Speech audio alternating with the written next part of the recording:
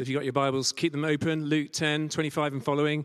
And so Life Transforming Advocacy is the title I was given for this talk as part of your Just Love series. I've given it another title on top of that, which is Love Bites. Anyone got any love bites? I'm not talking the hickey variety. I'll explain what I mean by love bites. But I was, sometimes you're excited, sometimes you're a bit disappointed when you're given a passage. I'll confess to, when you're given such a familiar passage, sometimes I think, how can I say anything fresh? And yet, this is such a powerful passage, isn't it? And it's so powerful, and it's interesting how the Bible has suffused our culture. I mean, everyone knows about the Good Samaritan, and there's an organization called the Samaritans. And as we look at this passage, verse 25, you've got an expert in the law, and he stood up to test Jesus. So he stood up to test Jesus. There are a couple of other instances in the Gospels where someone asked this question, what must I do to inherit eternal life? Some are more genuine than others. Here, it's not a neutral question. He is there. He's the doctrine police. He is here to test Jesus. And so it's a bit like Piers Morgan on an early morning TV, isn't it? Sort of getting in this straw man Christian just ready to trash him. Someone who's probably well-meaning and well-intentioned, but is not up to this task of sparring with a very bullying kind of approach. And so that person invariably gets decimated. And that's the scenario here.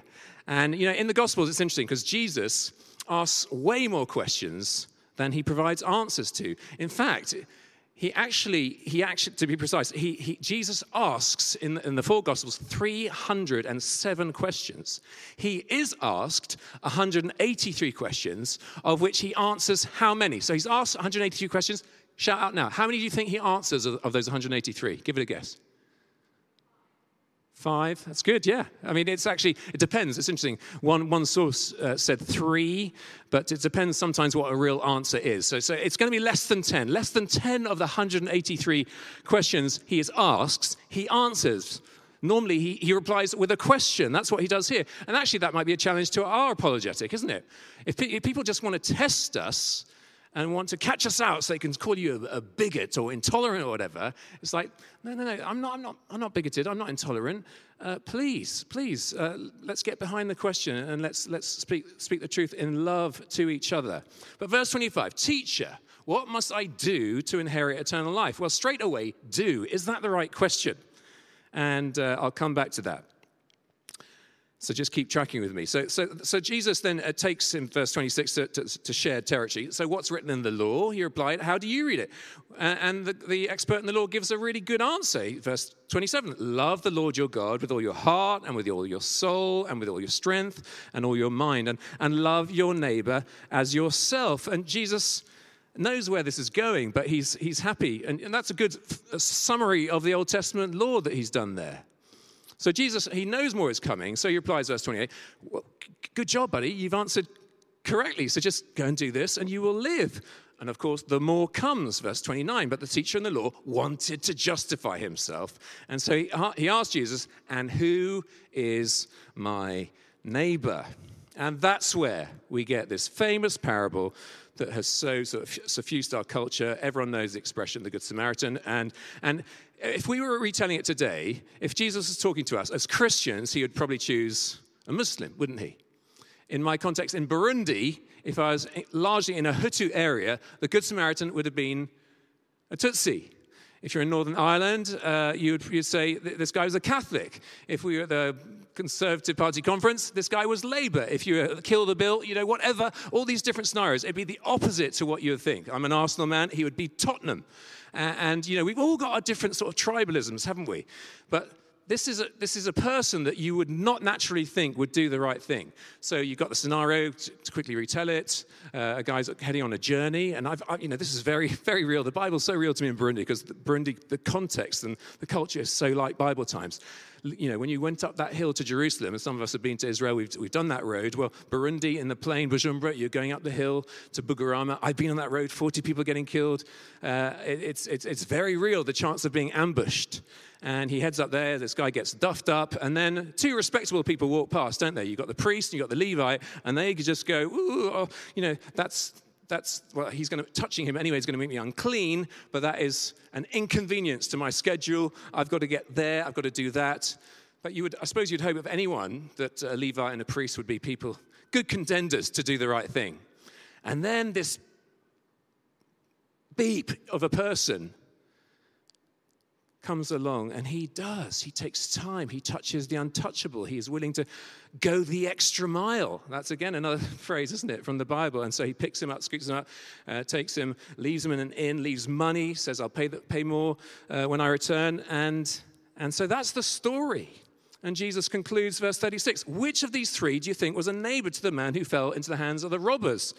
And, of course, the teacher of the law knows the answer, doesn't he? But he can't bring himself to say Samaritan. So he just says the one who had mercy on him. And Jesus says, go and do likewise. Now, all of us would have been like that teacher of the law. We all would have struggled to say the word of the person who represents all that we think of as the enemy. And you see, why am I call it love bites? And it's because Jesus' message has teeth. It's not slushy, mushy, sentimental love. It's love is a verb. Love is an action. It's not reactive. It's proactive. It's countercultural. It's costly. It's radical. And the Good Samaritan is going the extra mile. He's actually embodying the Jesus message.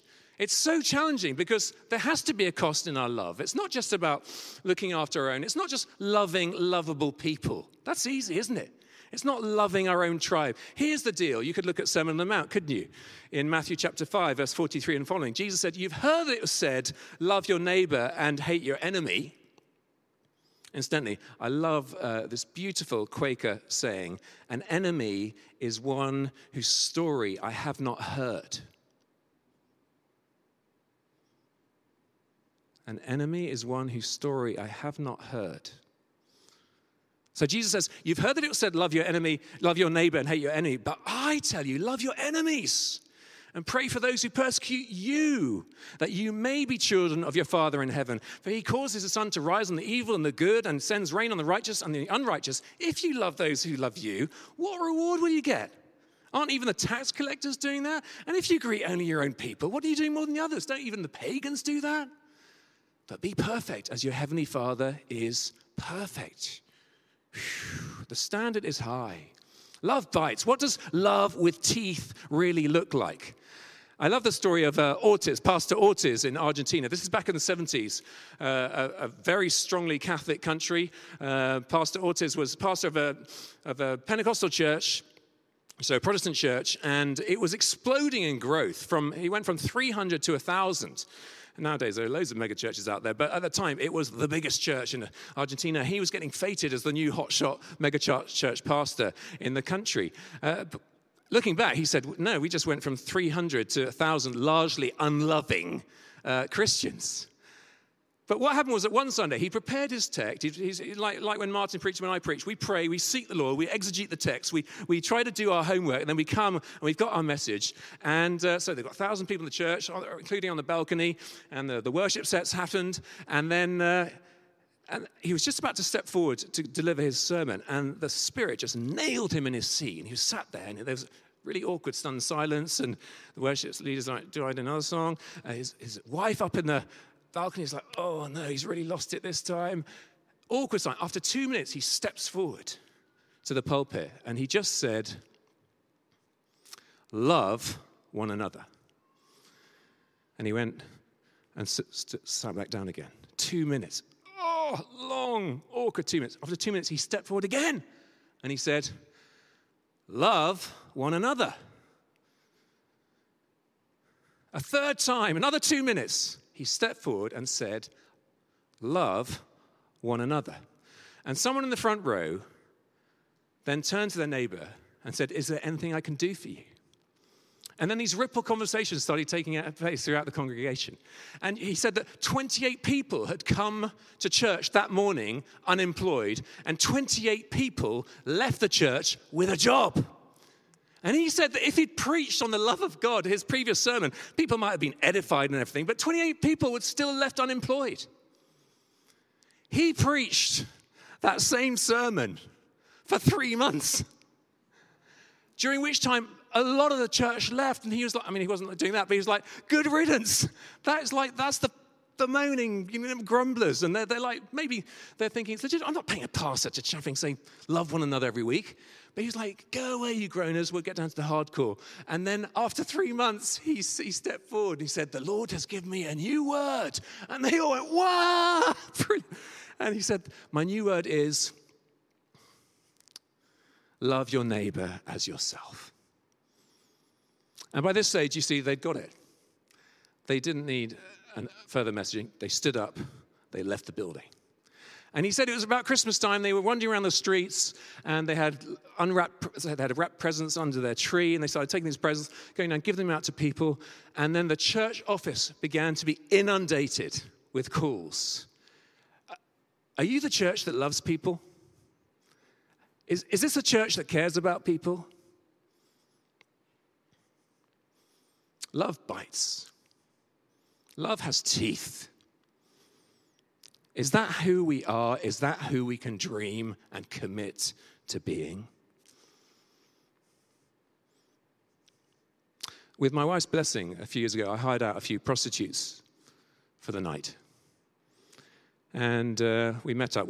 We built a conference center out there, so we met up at the hotel. And I looked at these precious young ladies, 22, 23. And I sat down with them and said, I just want you to have the night off tonight. Come on, go and have a shower, relax, stuff your face, sleep well. The deal is, please just don't solicit any business from anyone else. And I'll come back in the morning and we can talk further if you want to leave this line of work. And came back the next day, prayed with my wife, went the next day, and what was their story? What do you think their story was? Do you think they were 3 years old and they were like dreaming, one day I'm going to be a prostitute? Is that how things were? Of course it's not, is it? They'd fallen through the cracks. They're both orphans. One was providing for 6 siblings. Maybe the Good Samaritan could have been a prostitute. But I know that in my head that we, and I suspect most of us, respectable people, if we walk past those precious ladies, sisters on the street, we could turn our nose up at them. We could look down at them. But I don't now, because I've had an encounter with friends. They're friends. The lovely ongoing part of their story is that they now followers of Jesus. One's married a pastor. They're both, we set them up in business. But, we've all got prejudice, haven't we? And love bites. It has teeth. And the needs in this city are overwhelming. You think, where do we even start? But a picture's going to come up now. I want to tell a story of my friend Anthony. And look at me, I've got a bit more hair there. That's a number of years ago. Anthony used to come here even. I think he was more in Southfields because he's South African. The church, they're all there, aren't they? But he used to come... I think we came a few times to this church. But I met Anthony in the back of a donkey in the Egyptian desert about 20-odd years ago. And as we were walking, trotting along on the donkey near the pyramids, I said, did you do all your schooling in South Africa? He said, yes, apart from 3 years at a prep school in Buckinghamshire. What? Anthony Farr. He was my tennis partner when we were 11 years old. And I didn't recognize him because now he's this 18-stone number 8. And that meeting changed his life. He changed his holiday plans, came back here, did an Alpha course at HTB, got radically saved, left merchant banking in the city to go back to South Africa to start a project that has impacted tens of thousands of orphans of AIDS. And that was one of them, Bongani. So I was out preaching with Anthony, and he said, we had a break in our schedule, 3 days. He said, there's a little kid I want you to meet. His dream is to see the sea before he dies. That's not a big dream, is it? And so we took him down. We drove 6 hours from Johannesburg down to Durban, that is Durban Beach. Now, Bongani wasn't much fun to be with because he was dying. His system was imploding. So we had 3 days. He hardly opened his mouth in those 3 days, but when he saw the sea, his eyes lit up. And we put on his swimming togs, and we paddled into the water, and then this great big crashing wave came, and he was bricking himself. So we got back out again, but we gave him his dream. And then we were driving back to Johannesburg, and it was the back of the truck, the bucky. I was sat with him, and then he actually snuggled up into the crook of my neck because it was cold at nighttime, and he was to share a bit of body heat. And as he lay there, 10 years old, I listened to his sort of husky breathing, his snotty nose, husky lungs breathing as his system was slowly shutting down. And Anthony had flummoxed me with the question, what's God's purpose with Bongani's life? And in that moment, I was utterly broken.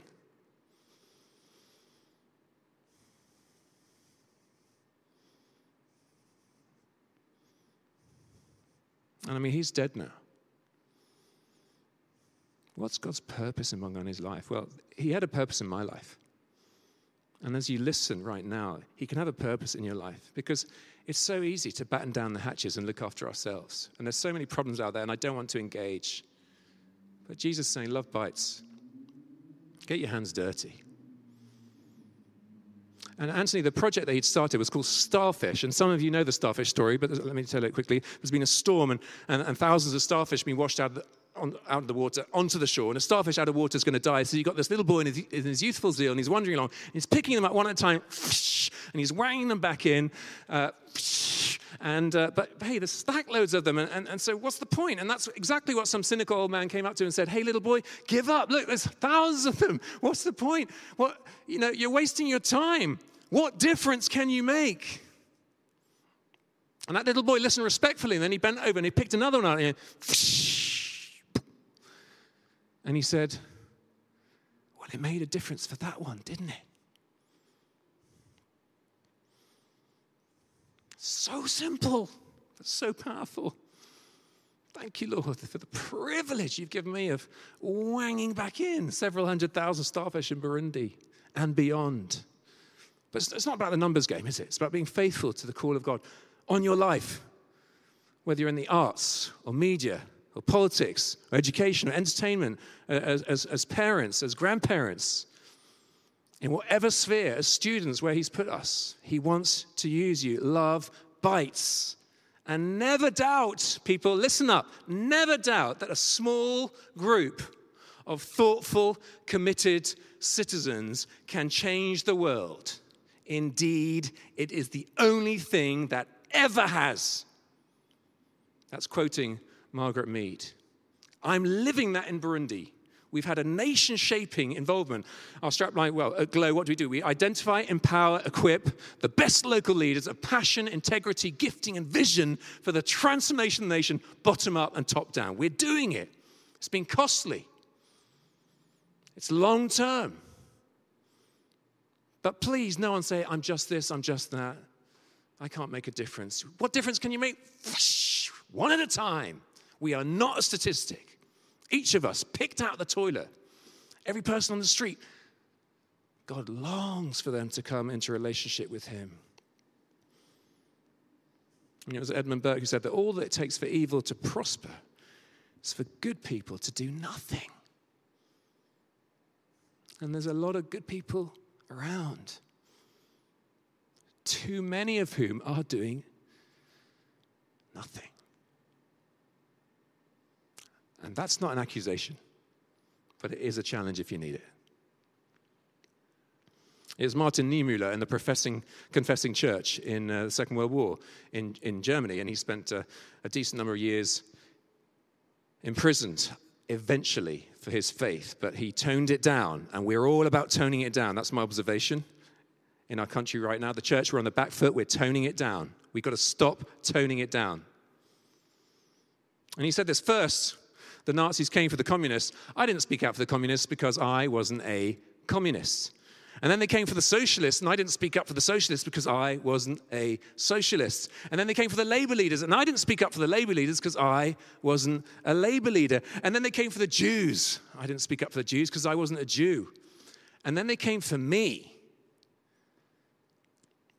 And there was no one left to speak up for me.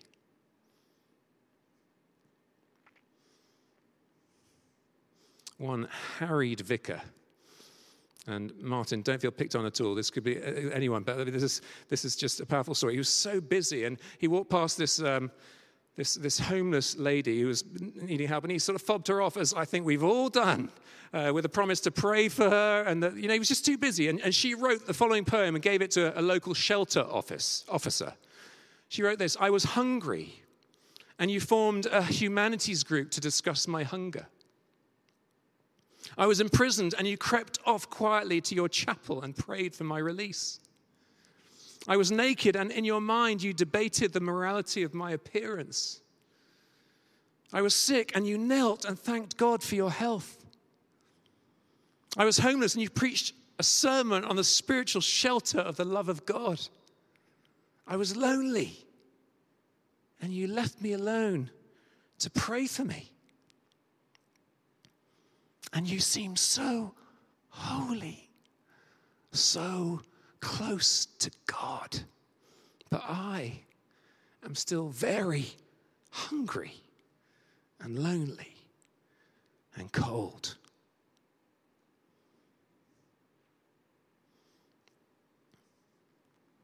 Last story as we come into land. It was in an African village. A house during the night was burnt down, and lots of shrieking of the family members caught inside. And actually, everyone died. Everyone's burnt. Apart from, at the last minute, someone managed to reach through the ground floor and pluck out the baby boy. And the next day, the whole village gathered around the smoldering embers of that house, and a heated discussion took place about who would have the right to adopt that boy, because obviously he was favored. According to the worldview, the ancestral spirits had protected him, so there was baraka, there was blessing to be had. And so, so the witch doctor's like, this boy has got special psychic powers that I need to nurture, so let me adopt him. And the richest man in the village said, no, I can pay for him to get the best education. And the chief said, no, I'm the chief. And the neighbor said, no, his father had an unpaid debt towards me, so I'll take the baby in lieu of that payment. And then this random guy, nobody special, just stepped forward, but quite authoritatively said, no, the baby boy is mine. And they're like, what? What's your claim? And he didn't say much. He just opened his hands. And his hands were blistered and burnt and charred. And he said, the boy is mine because I saved him.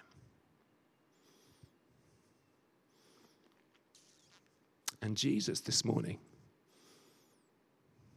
says to you online, as you're just checking out this thing, he says, you're mine. I love you. That much. Come. You're mine. I saved you. I paid that price. I love you so much. Don't hold me at arm's length anymore. Receive me. Receive me.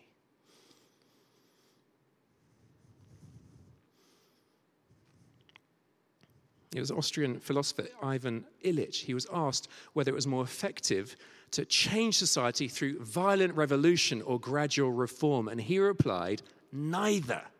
If you want to change society, you must tell an alternative story.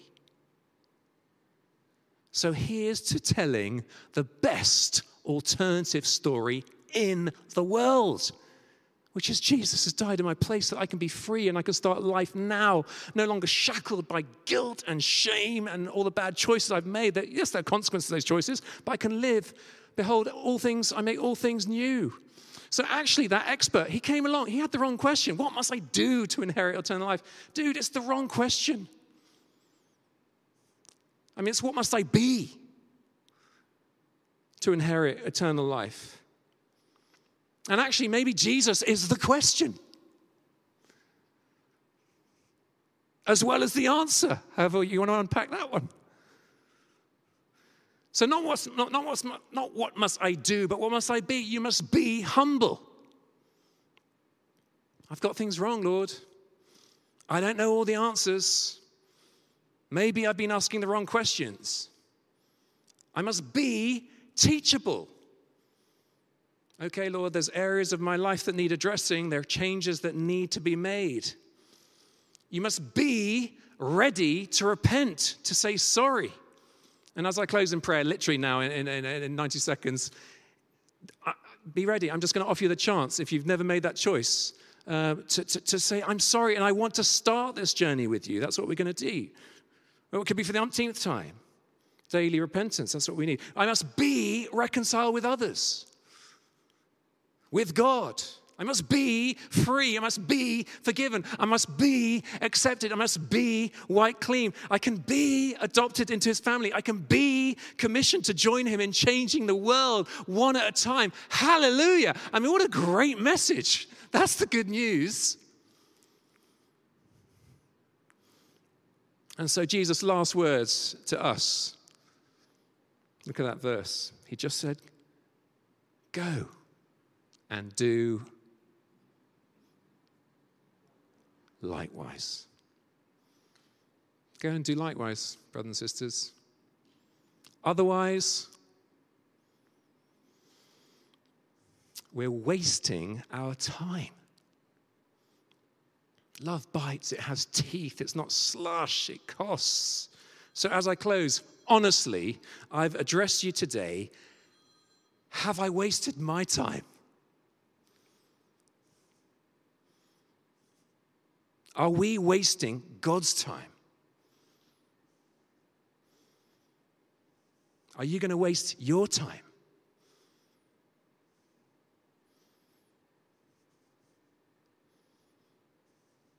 Because now is the time.